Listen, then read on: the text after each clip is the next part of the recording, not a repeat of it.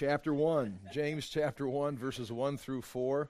We're going to take a detour at some point through this because this is, I think, a very pertinent book for us right now today in history, in our culture, because as we've introduced this so far, James is writing to the Jews that have moved north out of Jerusalem. They've gone into the different lands, and I think we're going to be able to see today, and I'll show you. You don't have to agree with the things I teach, of course. You got to agree with the Scriptures, but the way I explain it, you don't have to agree with it. But it appears very clearly these are Jews that have become believers in Jesus Christ, and it's early on it's right around 45 A.D. would be when this would be written, is what we've come up with. That means between 30 and 45 A.D., there's been 15 years. This is the first 15 years of church history. And so it's one of the earlier books. So there's some things that you don't see in this book that you see later on in Paul's writings, different terminology. You see things, but it doesn't have the theological buildup as it would 25 or 30 or 40 years after this. So there's no, and we went through the theology. The theology's solid. It just is an early book, which means these Jews are being, in a sense, persecuted, ostracized by their culture, but they haven't left the synagogue. They're not like, well, we're going to go to the church. There's no church next door. You can see this taking place in Corinth, 55 A.D., when the synagogue leader believed Paul, and many people in the synagogue of Corinth, of the Jews, believed. They went next door and started a church in the synagogue leader's house. So the synagogue is here, and on the other side of the street, or right next to it, is the synagogue leader's house, and the synagogue meets here, and next door the synagogue leader left the synagogue, started a church, or a synagogue in his house, which was the church, or Gentiles started joining them. So this is 45. That would be 55 A.D., before that takes place in Corinth, if that's making sense. So it kind of gives you a date. So when we start talking about who this is written to, they're Jews that in a sense haven't really left the synagogue. They've just been, in our terms, canceled. They've been canceled. Their inheritance, their jobs, their careers, their Facebook, Twitter pages, canceled, and they become the poor. They're outside. And again, that's why this is pertinent for our culture.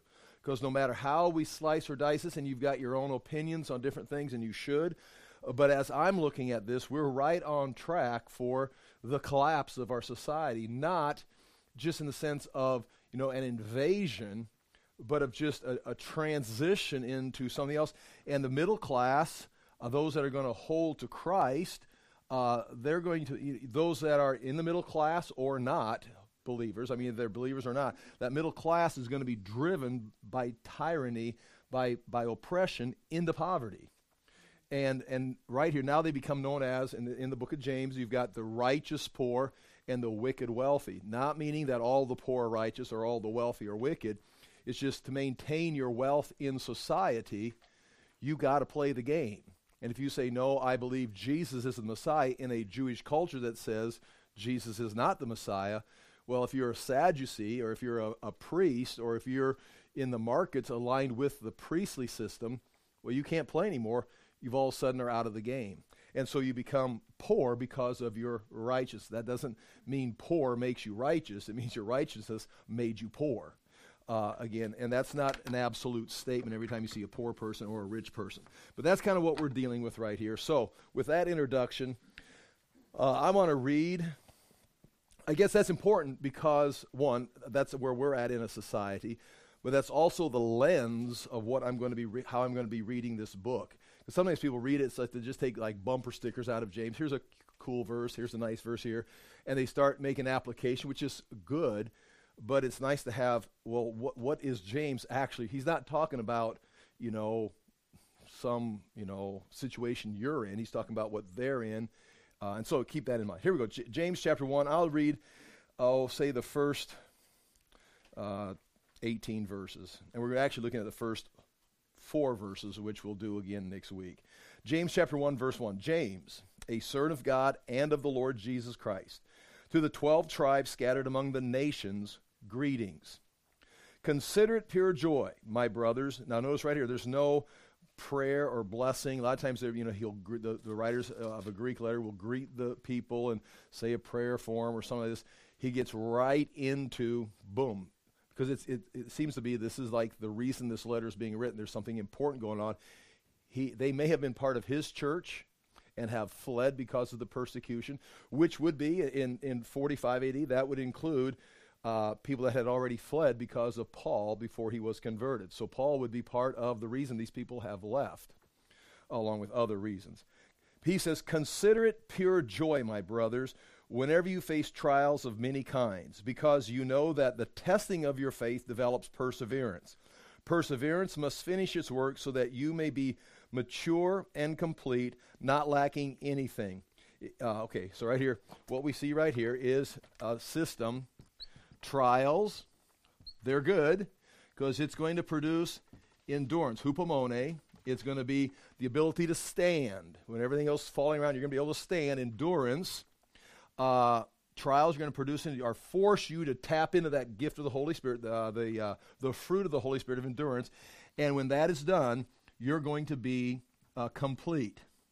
You're going to be perfect, is in other words. It's teleos, perfect. And that's going to be able to break off into two directions. It's going to be a temporal perfection or a temporal completeness, which is maturity. Because we know we're never going to be complete on this side of history, but you can continue to mature. So these trials, and it's crazy stuff. I mean, it's crazy stuff. Joy. This is good news. And that's where we've got to be in 2023. Here's a New Year's message. Okay. In 2023, because Tony and I we've talked about it. We've talked about it here at different times. It's like, what's our hope? What's our hope? It's all about hope in Jesus. It's hope everything's going to work out. Okay, yes, what do you mean everything's going to work out? Because it didn't always work out for the disciples or the apostles or Jesus. I mean, every one of them died under some kind of oppression. It worked out in the long run, but you may not see the long run come to completion in your life, and so you may live and die, in a sense, defeated. It's like, well, we're looking beyond this. If you're looking for answers, and for me, I'm looking, again, I don't know everything. I just see bits and pieces. I don't even read the news articles. I look at the headlines, So, I mean, like, what does Galen think? It's like, well, all he's done is read the headlines on a conservative website. So it's like the details, I don't know all the details. But it appears you don't really have a political party anymore. It's like, well, we're not Democrats, we're conservatives, Republicans. Well, it looks like that's gone. And it looks like you're kind of out without any representation, maybe a few stragglers that are like getting bullied. But it's like, it looks like tyranny has taken over, and you are very close to being shoved into just a working slave class that's going to support the elites, whoever they are, if it's a hidden government, if it's the Clintons or the Bushes or the Pelosi's, whatever, we don't even know their names, that are controlling this. We're just being set up to become a working class to support. And nonetheless, again, that's my interpretation. Doesn't mean it's correct. But nonetheless, we are in a position where we're going to face trials. And it says, consider this joy. And these guys are in a similar position. Because this is going to force you endurance. Meaning you're not going to be able to vote your way out of this. You're not going to be able to work your way out of this.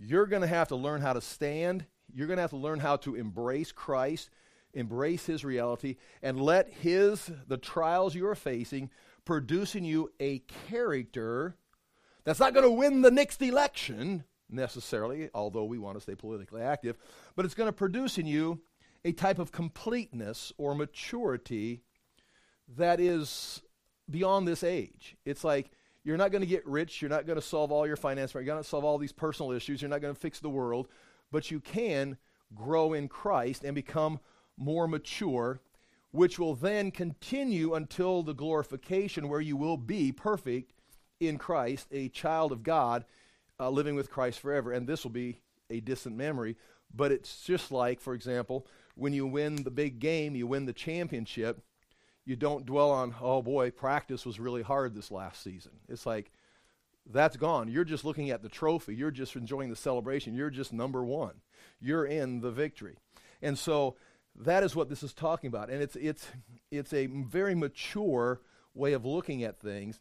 And because it can't just become passive. It can't just become nonchalant, like, well, it's all going to work out in the end, because you're going to go through life and you're going to be completely confused, and you're going to see these people. Paul's going to, I'm going to say that many times. This is James writing, but I will say Paul because I just will slip up.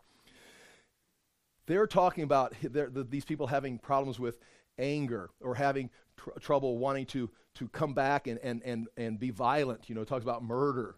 Because in this case right here, any time you face some kind of oppression, you're going to want to talk your way out of it. You're going to want to say bad things. You're going to want to fight back. You're going to want to kill the oppressor. Now again, not saying that I'm not a pacifist. I mean, there's a place to rise up in arms. There's a place to go to court and argue your case. But there's also a place where you can't just go out and start killing people. You can't just start having riots and burning down buildings. You can't just all this time be on Facebook and social media saying rude things to everybody. At some point, you're just going to have to, and not just endure it, you're going to have, we're not being patient, well, we just take it. You're not going to fight back. So where's that middle ground? The middle ground is you're looking at a bigger kingdom. You're not looking at winning the battle here in America. You're looking at winning the battle of eternity. Christ has already won it. He's in the process of bringing it to pass, and you're already on track, the right place, the right faith. You've got the right information. You just need to understand it and start applying it. Again, that doesn't cancel out, never defending yourself or never fighting physically, but it's here. Those are options that kind of need to be considered, but this needs to be considered first. Are you aiming towards maturity and ultimately perfection in Christ? And you're going to need endurance. And when do you need endurance? When there's a trial. And it's like, he's like, well, thank God. This is great news. I hear you're having a lot of problems. You've been kicked out of society. You're oppressed. It's like, yes. And the word we're going to talk about, the word is consider. Now, this is huge. There's so many things in here that are anti-Christian, Christianese. It goes right here. This is not passive. This is you're looking not to the right or to the left. You're looking at a kingdom that's beyond, and you're aggressively pursuing this maturity. You're actively growing. You're standing when everyone else falls. You're still standing. Why are you still standing? Because I'm fighting a battle that you've disengaged with. You've already gone over and started blasting people on social media, or you're over here joining some kind of political active group. I'm growing in Christ. So that's that. But also consider it joy. Boy, I'm already into the notes. And I'm reading through the first 18 verses. Sorry. But consider it joy this does not mean this. This is consider joy. Consider this a great opportunity. You be glad you're in this position. Now, you may be sad. You may be depressed. You may be confused. That's why I was going to say, hey, if you lack wisdom, you got to ask. Because you may be confused. You may be like, I don't know what's going on. Nothing's working out. Okay, good. So, the short verse, the short method, you go to the typical church on the corner, put on a happy face, let's sing a happy song, let's get the music going, get the smoke machine rolling, and everything's good. It's like, no, everything's not good. The whole world is collapsing. We're heading towards the Antichrist, and before the Antichrist comes, we're going to have to go through the decline of America, potentially. I don't know the details of the future, but it's not good news. It's sad. I'm confused. I don't know what to do. Okay, consider this with joy. This is a great opportunity. Consider, as we're going to see, it means to figure, and you've heard this taught before probably. It means to analyze, to figure, to do the math. If this is the case, you're facing trials. The trials are going to force you to grow in Christ and mature and endure and begin to stand with a spiritual strength that the world doesn't have. It's going to lead you to Christian maturity in this age and perfection in the age to come. My gosh, this is good news. Now, I'm still sad. I'm still confused, but it's like, okay, let's get this process started. All right, I'm ready for the process. And you consider it joy. You're not smiling. You understand how this is going to get so weak and worthless. Stop going to church if it's just a matter about, well, we're just here to encourage each other. It's all going to be okay. What do you mean it's all going to be okay? Well, we're Christians. It's all going to be okay. okay, yeah, in the big picture, but you've got to go from point A to point Z. And yes, Jesus is coming back. You're saved. You're going to be in eternity. But you've still got to live through time. And you're supposed to be living with hupomone through all these trials and growing in Christ and understanding what's taking place. Because he's going to say in verse, 5, if you lack wisdom, if you don't understand this, well, ask. He wants you to understand this. And that's really, seriously, that's my problem. I feel this as far as I'm teaching it to you right now, but when Monday comes and Tuesday comes and you see these things, it's kind of like it gets foggy. It gets kind of like, it's one thing to stand up here and isolate myself in a little box and say, here's the way it's working. But then you get out of the box, you go back out in the world, and it's swirling around you, and it's, then you even want, it's like, is this even true? Do you know, is there really a God? And that's coming up later on. He who's double-minded, don't think you're going to get anything. You're going to have to understand this and get out there and start applying it in your life. Because if you look at this, I understand, like a man looking at his face in the mirror, it's coming, and turn around and go back out in the world, it's like, wow, because this takes a little bit of what we'd say revelation or spiritual insight. Because when you get out in the world, boom, the bright lights of the world are hitting you, and it's like, I'm confused. Well, it's like, now you're going to start acting like the world. And that's why it's important to keep coming back and looking at this. Okay. That's all coming up. Consider it pure joy, verse 2, my brothers, whenever you face trials of many kinds, because you know that the testing of your faith develops perseverance. Perseverance must finish its work so that you may be mature and complete, not lacking anything.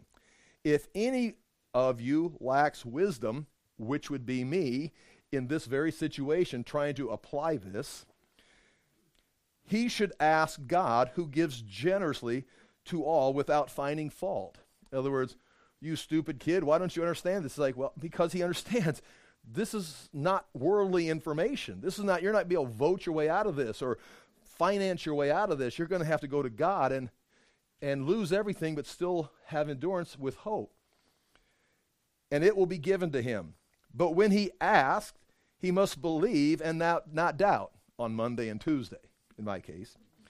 Because he who doubts is like the wave of the sea, blown and tossed by the wind.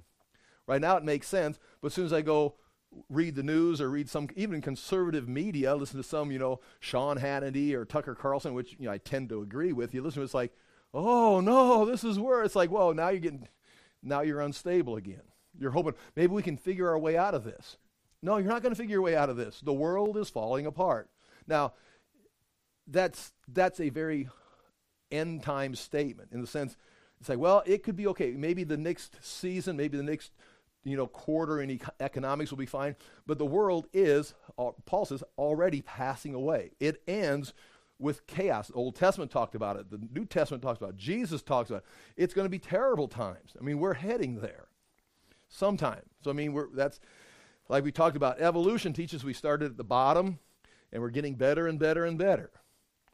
But the world we see is going this way. Isn't that funny? The evolutionists are teaching this, but they're worried about extinction, global warming, everybody dying, going this way. It's like, wait, that's my model. It's like, you're worried about my model. It's like, it's like you say this is happening, you teach this, but then you start preaching like this. It's like, we're preaching the same thing. Why don't we get on the same page? But when he asks, he must believe and not doubt, because he who doubts is like a wave of the sea, blown and tossed by the wind. That man should not think he'll receive anything from the Lord. And in the context, receive anything, talking about wisdom. You're going to have to hold firm. You're going to have to endure and continue to understand this. He is double-minded man and unstable in all he does. The brother in humble circumstances, again, that's in context here, that's the poor righteous, that they've been canceled. The brother in humble circumstances ought to take pride in his high position, because you're in a humble position, you're oppressed, you're going through a trial, but look where you're heading. Take pride in your high position. High position, well, yeah, if you understand this, you are like a son of God being transformed into the image of Jesus Christ, heading towards perfection. It's like, lucky you. But the one who is rich, who has not been canceled, who's compromised with the world, aha, I'm rich, should take pride in his low position, because he will pass away like a wildflower. And he's already, it's like, you've got everything. Yeah, but understand, this whole thing's passing away. You should humble yourself because you're on top of the stack, but you're going the opposite direction. For the sun rises with scorching heat and withers the plant, its blossoms falls, and its beauty is destroyed. That's the fate of the rich who are oppressing these people. The sun's going to rise, the heat's going to crush you, destroy you, wither you, and you're going to pass away. In the same way, the rich man will fade away even while he goes about his business. Blessed is the man who perseveres, back to this, blessed is the man who perseveres, hupomone, under trial, because when he has stood the test, he will receive the crown of life. So that's where you can get those two ideas. One, we're looking for maturity, but when you have stood the test in your life, you'll receive the crown of life. You're not going to receive the crown of life in life. You're going to receive that eschatologically. So again, there's two phases, the mature in time and the crown of life ultimately.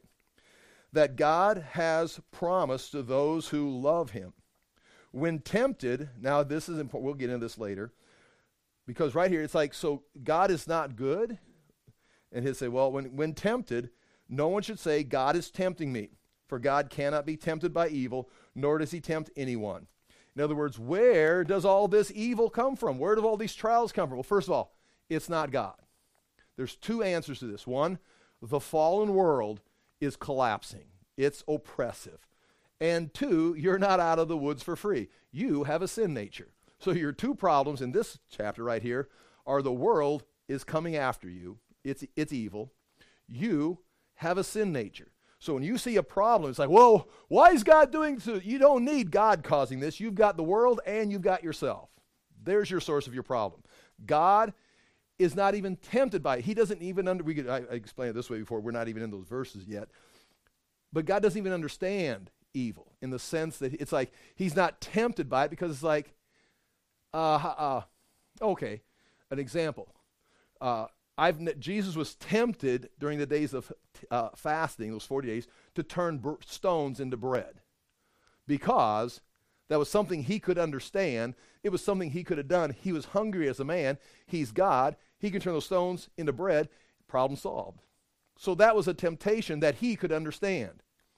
It is not a temptation that I've never been hungry, working in the yard and see some rocks and think, I'm almost tempted to turn those into pizza.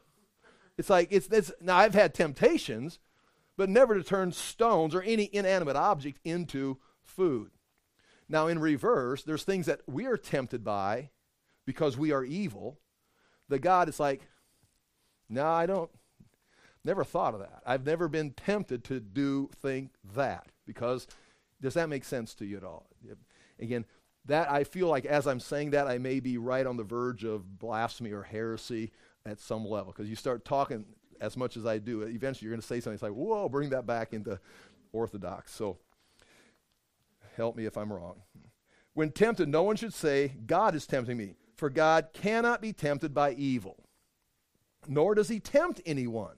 He's not the one doing it. It's the world and it's your sin nature. The three enemies, the world, the flesh, and the devil. But each one is tempted when by his own evil desire he is dragged away and enticed. Your own evil desire finds connection with the evil in the world, and your evil nature is drugged into the evil world, and there you are. God had nothing to do with it. Then after desire has conceived, it gives birth to sin, and sin, when it is full grown, gives birth to death. Don't be deceived, my dear brothers.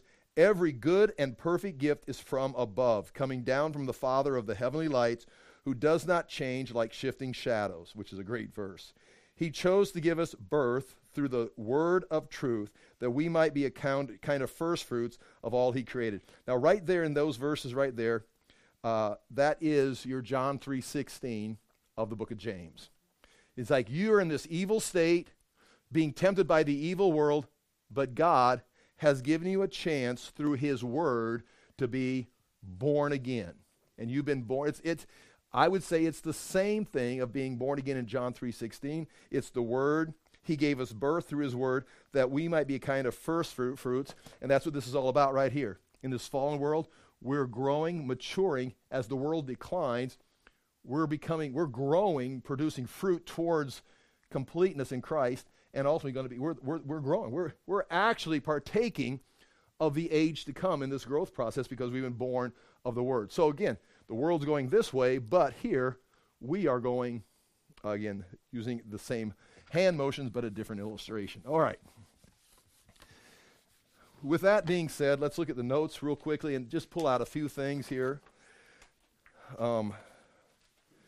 James chapter 1, verse 1. I was reading the NIV. Now these notes are in the English Standard Version. The letter is basically broken down just like a Greek letter. The sender, James, a servant of God and of the Lord Jesus Christ. The recipients, to the 12 tribes in the dispersion. And the greetings. Point 1, Roman-style letter. Goes right into the body of the letter. Point 3, James is Jokobus in the Greek, which becomes Jacob in the English, but because in the Greek went into Latin, Jacobus becomes Jacomus, which then becomes James in the English. So Jacobus right here becomes both Jacob and James in the English language. James because it went through Latin to get to English. Slave, he's a slave, better translated as slave would be a better translation than servant. Servant's not bad. It's doulos. Means a doulos had a master, and he served unconditionally to the master. Point C, the will of the master was the will of the doulos. Interestingly, Jude, James' brother, in his letter, also calls himself servant or slave, doulos, with no other title. Like others will call themselves a servant or a slave, but Paul would also call himself an apostle, as you know. They'd refer to themselves as different titles. But James and Jude stick simply with doulos. And I've got that written there. Jude, a servant of Jesus Christ, and brother. Oh, that's interesting. The book of Jude begins. Jude, a servant of, or doulos, of Jesus Christ, and brother, adelphos, of James, to those who are called, beloved in God the Father, and kept for Jesus Christ. So it's interesting that Jude ties himself in some identification with James. Again, that's going to be a huge point of who this James is. He uses no identification. He's just James, which really kind of leaves it hanging there that it's only one possibility. It's the great leader of Jerusalem, Jesus' brother James. Point 5, it says, of God and of Jesus Christ. And I know I've often thought this when I read this. James is not mentioning two of the three members of the Trinity. Of God and of Jesus Christ, like he's saying, serving the Father and the Son. But that's not right. In the Greek, it would appear to be this way. These two titles identify God as Jesus Christ, because it says the masters of the slave, doulos, is identified by two titles, God and Lord. So he is the servant of God, the Lord, who is Jesus the man. And again, that's probably the correct way of reading that. It's a very, again, amazingly, if this is 45 AD, that's a speculation on when this was written. You've already got Jesus' brother James calling Jesus God and Lord Jesus Christ. It was so a lot of times in church history or in the skeptical world, the church developed the theology that Jesus was God. But I think you got clearly in the scriptures, Jesus referring to himself as God, saying, I am. And then now you got 45 AD, his brother, of all people, saying he's God. So this is not a reference, I don't think, to the Father and the Son, the two members of the Trinity, although there are the Father and the Son. It's talking about Jesus Christ, Jesus, who is God and is Lord the Christ. Again, that's some information there. The master of the doulos is identified as Jesus, who is, point D here, God, Lord, and Christ, which means the anointed one, which is the Greek word for the Hebrew word that we translate Messiah. The author is simply James without a title. There's no other title because everyone would have known him. We've gone through that, I think, several times. Point 7 is the new information for us to talk about. 12 tribes. The question here is to which group is James addressing? Now, again, when you just say 12 tribes, and you're writing in the New Testament, there's room for a metaphor.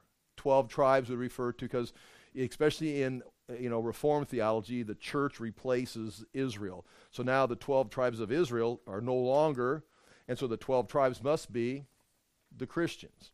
That's logical if you're going to go down that road. I don't think it's right. I think right here, the option would be ethnic Jews scattered in foreign lands. This would be typical. I can't remember how much I've got written down here, but the 12 tribes obviously refers to the 12 Jews, 12 tribes of the Jews. They would be believing ethnic Jews because the letter is written to people who believe in Christ. It's not written to all Jews. Some say, well, he's just writing to Jews in general. But when you get in the letter, he's writing to those who believe in Jesus Christ. So these would be, the 12 tribes would be Jews, but Jews who have also now accepted Jesus Christ. Point C, this could refer to any believers in Christ, using it as a metaphor to refer to anyone, either Jew or Greek. So that would mean this could be, I don't agree with this, point C. Christians or believers scattered among the nations. I don't think that's what it's referring to here. Christians or believers scattered anywhere in the world waiting to be taken to their home in heaven. So in other words, the fact that we are here in the world, we are scattered believers waiting to be taken to heaven. That's not the context. These are, I think, there's Mediterranean Sea, there's Jerusalem, Dead Sea, Galilee, Syria. Well, let's get this up a little higher. Yeah, like that makes a difference. Phoenicia right here.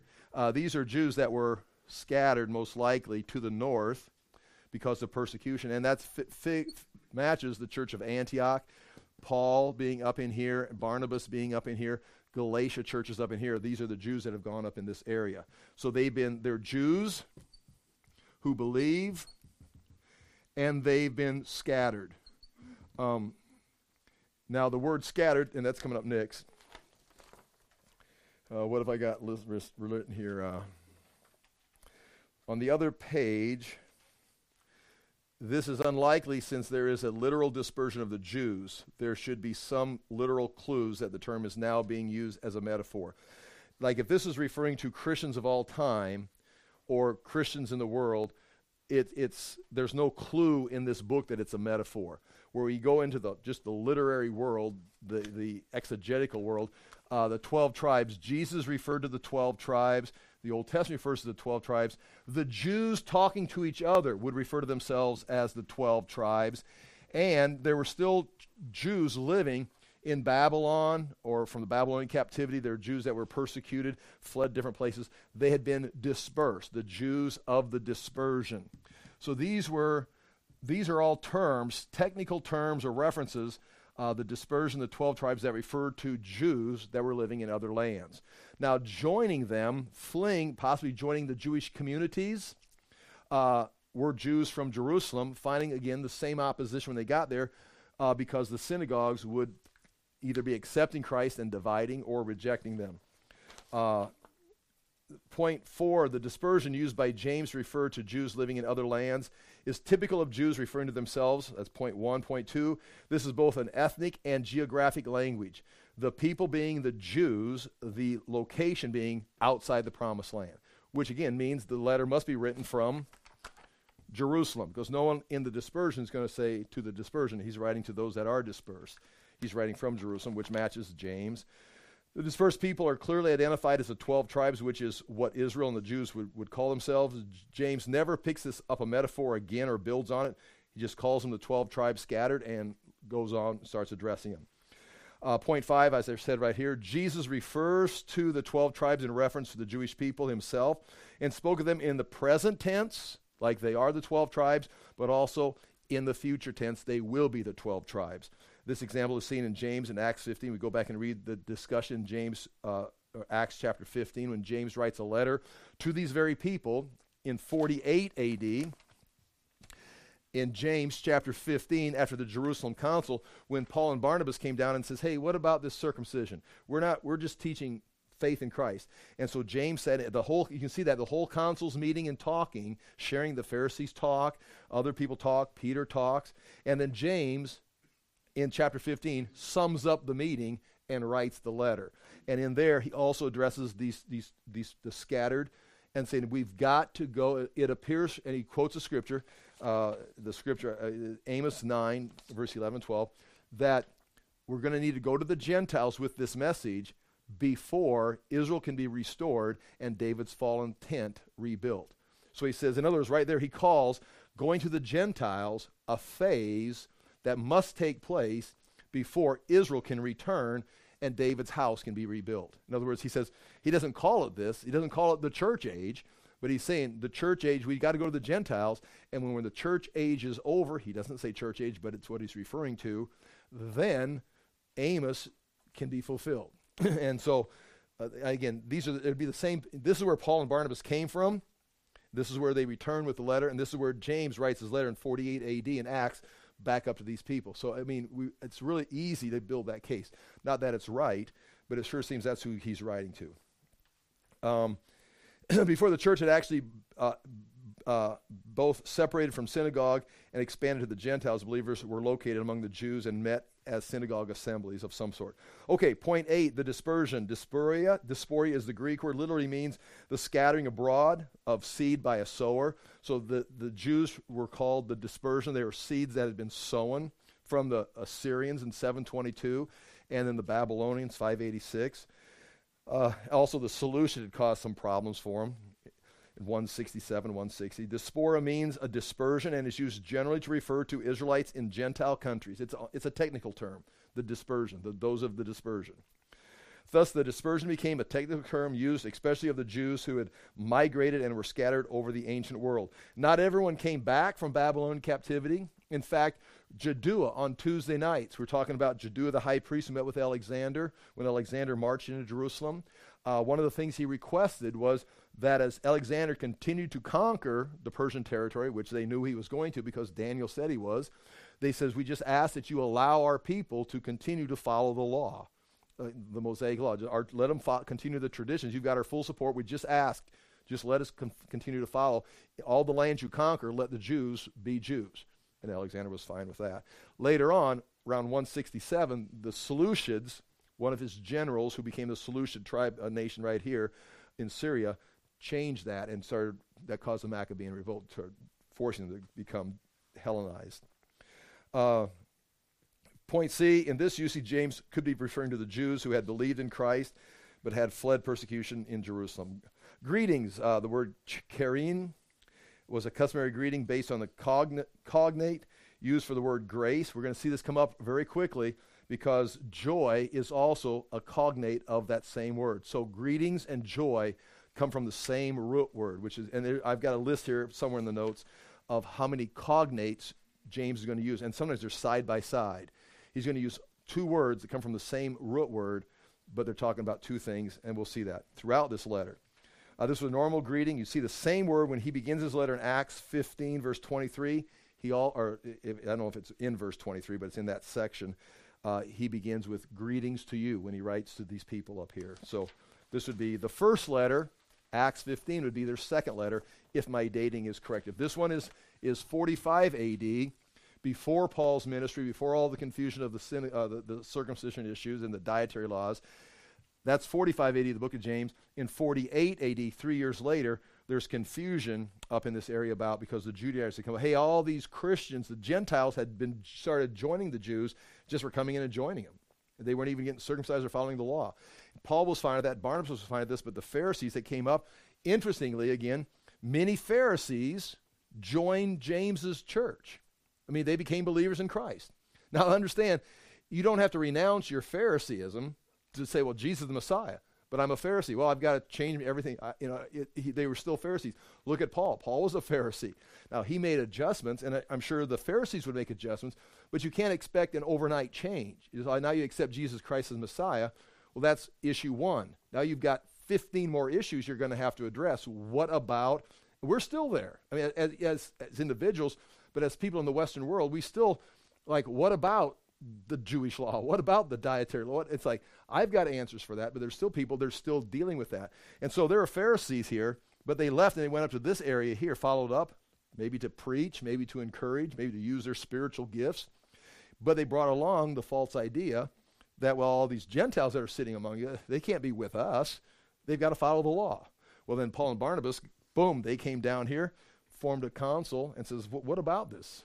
And they made the decision, don't need it. Just make sure the Gentiles, just make sure you respect the Jewish culture as long as you're fellow, because you can't expect the Jews to become Gentiles either. And so it's just a kind of almost like a acceptance of each other's culture. Okay. Now, page 4. Chapter 1, verse 2. Count it all joy, my brothers, when you meet trials of various kinds. There's the words. I've got them in different underline or something from the Greek. The first word is all, pasan. You see that's underlined. We're talking about the word all. Then there's your word joy, and it's charan, which is the same cognate as the word greeting. So he goes, greetings, all joy. And so it's the same cognate, which is interesting. Esteem. There's your word esteem, and that's where you're going to get the word count, figure, reckon. And then he says brothers, and I'm going to make a big deal about this just because I come against Western culture and our liberal postmodern issues. The word brothers can be used as James is Jesus' brother, like physical sibling. But brothers in the Jewish world, the Greek world, the Roman world, also meant members of a community, especially a religious community. It would be, in that sense, a non-gender term. I don't want to go into non-gender. What do you talk about? This saying brothers is, in this case, non-gender. It means people. You know, it's like mankind. Oh, what about womankind? Okay, mankind is a non-gender term to the human race. Get over it. That's language. And so man can refer to a male. Mankind, mankind refer to all male and women, men and women. And same thing here. Yes, adelphoi is a reference. I got all kinds of detail. I can even go off on a whole paragraph, me just preaching about it, getting angry while I'm typing. I thought I'd let you read it. But again, your English translations, rightfully so, but unnecessarily translate, as you look in your Bibles, brothers and sisters. Because that's what it means. It means all people in Christ. But it doesn't say gender male, gender females. It says members of the Christian community who believe in Christ. I mean, that's a reference. So it's right. It's including not just the men. It's including the men and women. But and it depends on how you want to go about it. When it says brothers, it means men and women. But no. It's including men and women. It doesn't mean men and women. Even brothers doesn't mean men. Brothers means the congregation. And so to translate it, brothers and sisters, okay, you're making sure the women feel included, but you're mistranslating a gender-neutral term into two genders.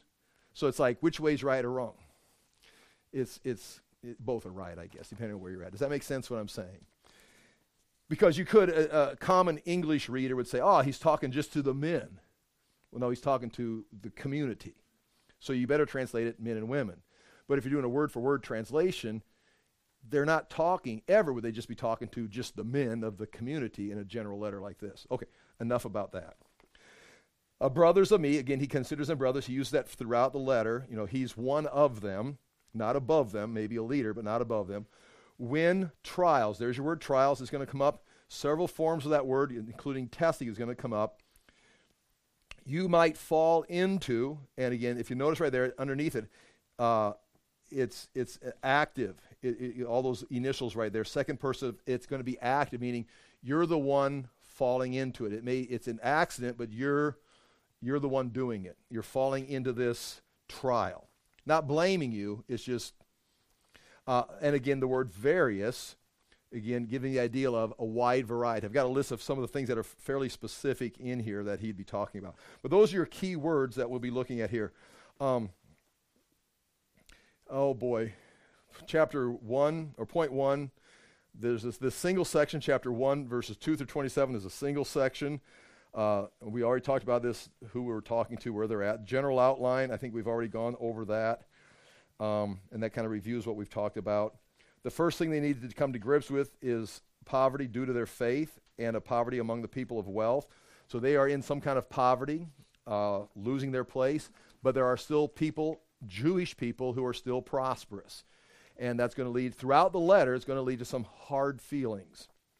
God is good. The trials come from the world. They become tests. God is not causing the trials. God is not causing the sin, but he's definitely using the system.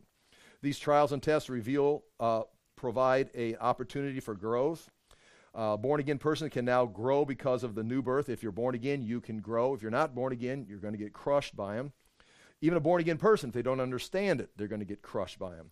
I'm on page 5.5 there. These people have been separated by God and are growing into God's image. James addresses reader. Here's the whole thing about brothers right there. James addresses his readers as adelphoi, which translates as brothers. It refers to males born of the same mother or father, but also used to refer to members of the same group, nation, religion, etc. Leviticus 25, verse 46, even there. Over your brothers, the people of Israel, you shall not rule. And over the brothers, that means the congregation. Deuteronomy 15:13. Of a foreigner you may exact it, some kind of a tax. And whatever of yours is with your brother, your hand shall release. You will not tax your brothers in that sense. Again, I've got other examples of that. And point E is where I kind of try to go off on it. Interesting, I'll have to do this, and then I want to get to something else here. Point 4, all, the word pasan, does not mean everything in this verse. It is not part of the direct object as to consider everything joy. It doesn't say consider everything joy. In the context, it's an adjective meaning pure or entire. So the idea there would be consider it pure joy. So when you're facing these trials, this is now an opportunity for the trial is not joy. This is sad. But when you see this coming, this is an opportunity for pure joy. For you're going to grow into something pure. Not all trials are joy. It's not everything is joy. This right here, pure joy, I can identify it like this. Pure joy, entire joy. Joy is charan, which means joy, delight, comes from the same word as greetings before. James uses cognates several. Here's a list of cognates right there, where words are used that have the same root side by side, are very close together, and I won't go through that right now. This refers to a state of being. This joy is a state of being. It is not an emotion. You may be sad. You may be confused. You may be, hopeless. But this is going to be a state of being. With this understanding, you are in a place now where you are operating from a place of pure joy, and now you can consider, mathematically figure your situation like, okay, this is good. I can handle this. And it's not a hopeless condition.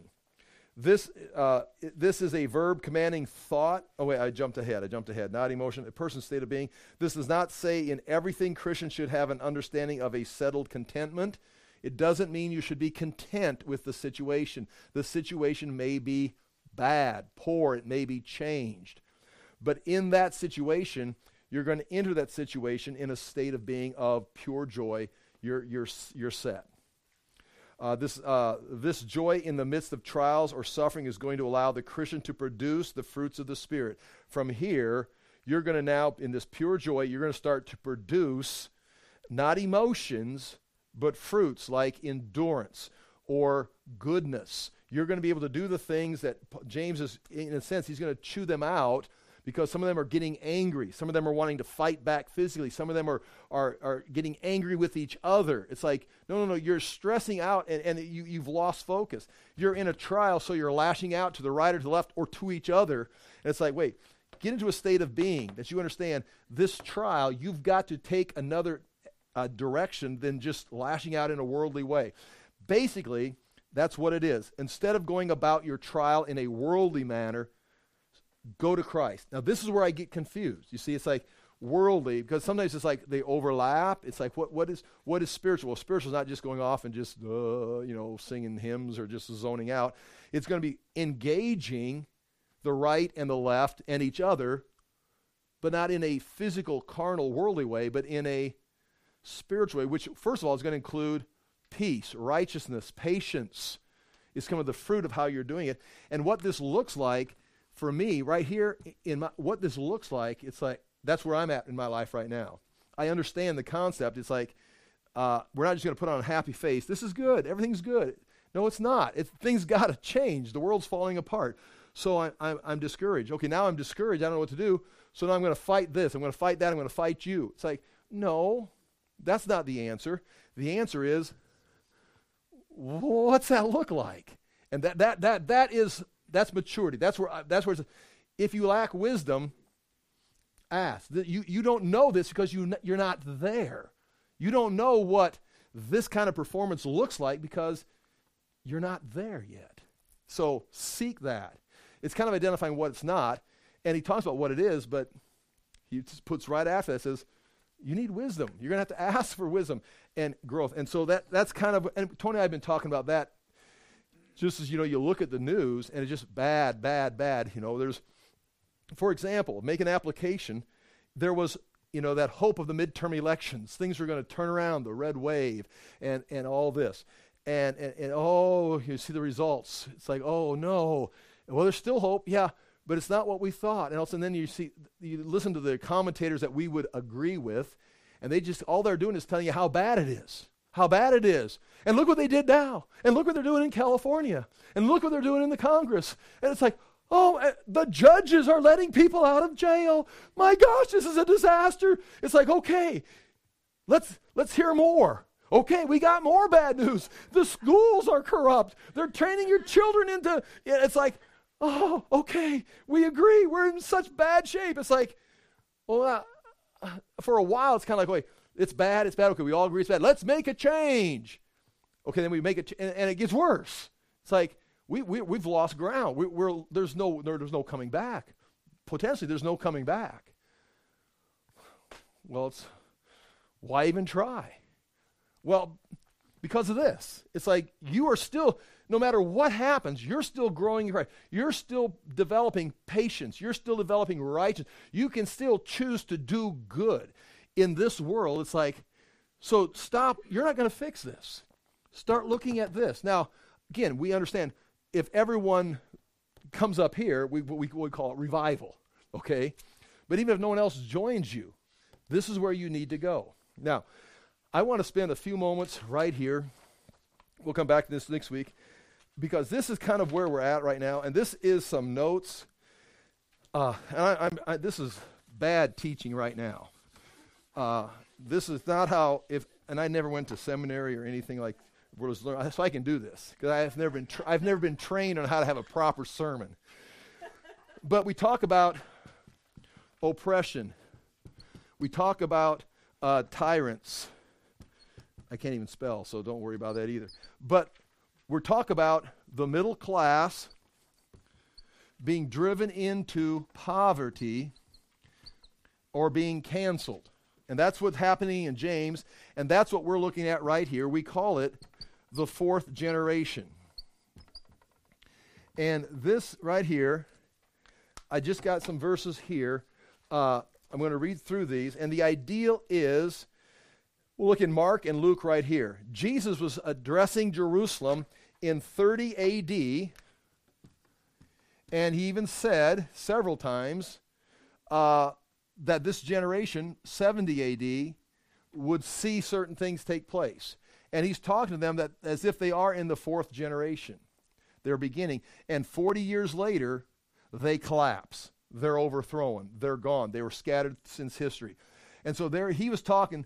And so what you see in a fourth generation, go to that first page right here, the second set of notes, the bottom of the page, that chart, from Proverbs 30, and that's from the Hope for Mary's Last Generation book. The first generation leaves their traditional values. 40 years later, they come up with their own philosophy. They're pure in their own eyes, but their new philosophy doesn't solve any problems. That's the secular humanist of the 1920s to 1960s. The third generation, their eyes are ever haughty. They're proud. They're boastful. They think they've got all the answers. They implement all their programs. That's 1961 to 2000. But then the fourth generation is a group that their teeth are swords, whose jaws are set with knives to devour the poor from the earth, the needy from among mankind. In other words, those are the tyrants, those are the oppressors. Now, it's not just a matter of devouring the poor and the needy. It's you take the middle class and you drive them into, it's that separating. The elite get more and more, and to have more and support, they drive everybody else into servanthood, and so everyone else becomes the poor. That's what James is addressing, that group right there. They're addressing, and it makes sense because they're in 45 AD. You see, as a Jewish culture, they're in this phase right here. Jesus says this would be where all the prophets talk about, and I've got some examples here, of people losing their inheritance, people losing their fields, widows losing their homes. Now you understand, if you've got a field, if you've got an inheritance, if you've got a home, even if you're a widow, you're not destitute, you're not poor. You've got a home, you've got a field, but somehow in that fourth generation, you lose your home, you lose your field, you lose your inheritance, and now you're poor. And that is because the elite have come in.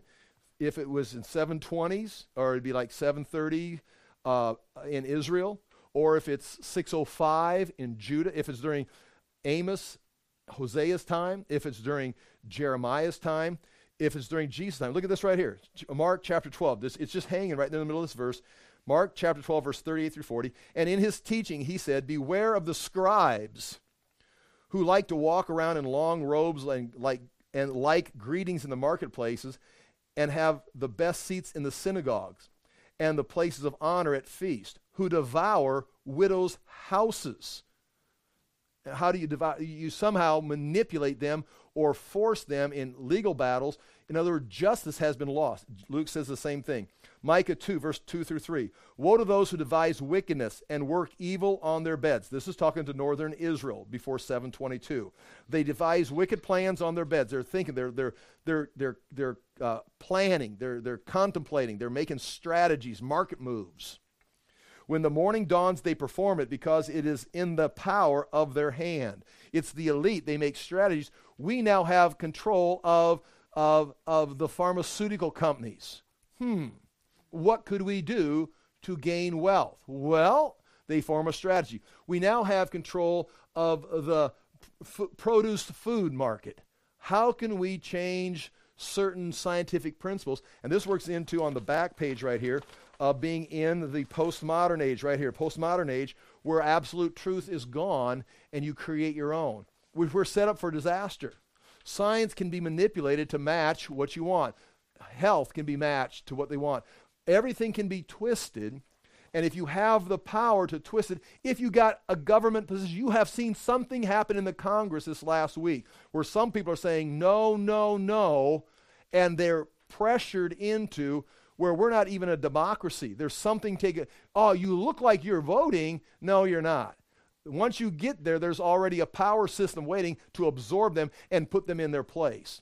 And you can go try to fight and drag your heels, but you can't drag your heels against this. Now, this is the world system, but God brought the Assyrians in to destroy Israel. He brought the Babylonians in to destroy Judah, and he brought the Romans in to destroy Jerusalem. We read in Tuesday night, he bringing Alexander down through Syria and Lebanon. And it was the Lord every time. Jesus takes full credit for Rome. The Lord takes full credit for Nebuchadnezzar. He even calls the Assyrian the rod of my right hand. Cyrus, his anointed one. So the Lord is in the business of overthrowing countries. And once he decides you're going to get overthrown, you're going to see uncontrollable things unraveling. And this goes through right here. This is what they're doing. And so God is going to bring this disaster. I got all these verses right here. They covet fields and seize them, and houses and take them away. They oppress a man and his house, a man and his inheritance. Therefore, thus says the Lord, behold, against his family I'm devising disaster. Turn the page very quickly. And here's where we are at on the second page, the 5 cycles of discipline. If you go back to the law, a plague comes on the first generation. The famine, because the plague, you got the flu of the World War I. Famine, for example, there you've got the Dust Bowls, the Depression. Third generation, 1960 to 2000, just crime out of control. The sword strikes the land, 9/11, right there, beginning in 2001, beginning the fourth generation, which ends in 2040. And now we go to the 5 cycles. We got them all listed right there on that second chart right there. So we would be in the midst of that, 2023. We're into the final 17 years. And what I put down here on this last chart, this is from a 2007 book, is we are now going to have to respond to the Lord early in the fourth generation, 2007. We're going to have to respond as a culture with the institutions of individual responsibility, family, marriage, government, and nationalism. But if you ignore those things, ignore nationalism, your government stays corrupt, you have no family, you dissolve marriage, and you don't take individual responsibility, you've destroyed the 5 institutions God gave mankind. Not gave the church, gave humanity. The 5 you've destroyed them. There's nothing holding your society together. You're going to go into these things, and it depends on how you respond. I put on here, for example, how we respond to the Lord is going to determine the next attack, if it happens or not. And I think right now, that next attack, you're thinking it's going to be some kind of foreign invasion, Nebuchadnezzar. Here comes Titus and Vespasian with the Romans. Here comes Sennacherib or somebody, Alexander. There's going to be some terrorist attack. But I think we're at a point right now where we can see our society, if it be the border, there's your invasion right there. You can see the government and the confusion that's there, the manipulation. You can see science. You want to say follow the science. The science is nothing but marketing manipulation. And it's like, what are we going to do? Well, if you're northern Israel, nothing. You just better grow individually because you're going into dispersion. If you're 586 Jerusalem and Jeremiah's ministry, Jeremiah was even told, stop praying for these people. I am overthrowing them. It's just a matter of how far I have to go before they listen. So there's no, Jesus, he didn't say, well, if you'll change your mind, if you'll repent. He says there's not going to be one stone left upon another. And that was a week before he was crucified, or 3 or 4 days before he was crucified. It's like, no, this is over. But they just got done celebrating you coming into Israel, coming into the temple. They're Palm Sunday. It's like, yeah, but they had no idea what they're talking about. He says, you will not see this again until you say, blessed is he who comes in the name of the Lord. You do not know what you're talking about. You want me to overthrow the Romans. And he says, there's not going to be one stone left upon it. Well, what do? You get ready for it. I mean, it's like you're not going to, well, let's glue them together. Let's put up some kind of a structure around them. It's like, no, they're coming down. And so when God decides, if this is the beginning of what we talked about in 2007, the dissolving of our society, it's going to happen. So what do? You do what James is talking about. You consider it all joy. Your trials, you get ready to endure, because you're an American, but you're something bigger than an American. You're a son of God, and you're being matured today. You're maturing, and you're going to be able to handle this. You're going to be able to grow through this. Now, that's my challenge. How? What?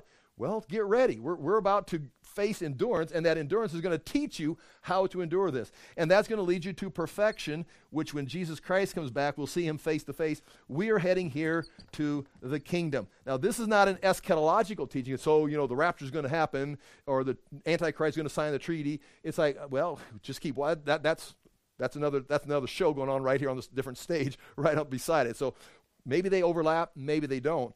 But we are right here, and I think that's why this book is so pertinent, because it's not just a theoretical book.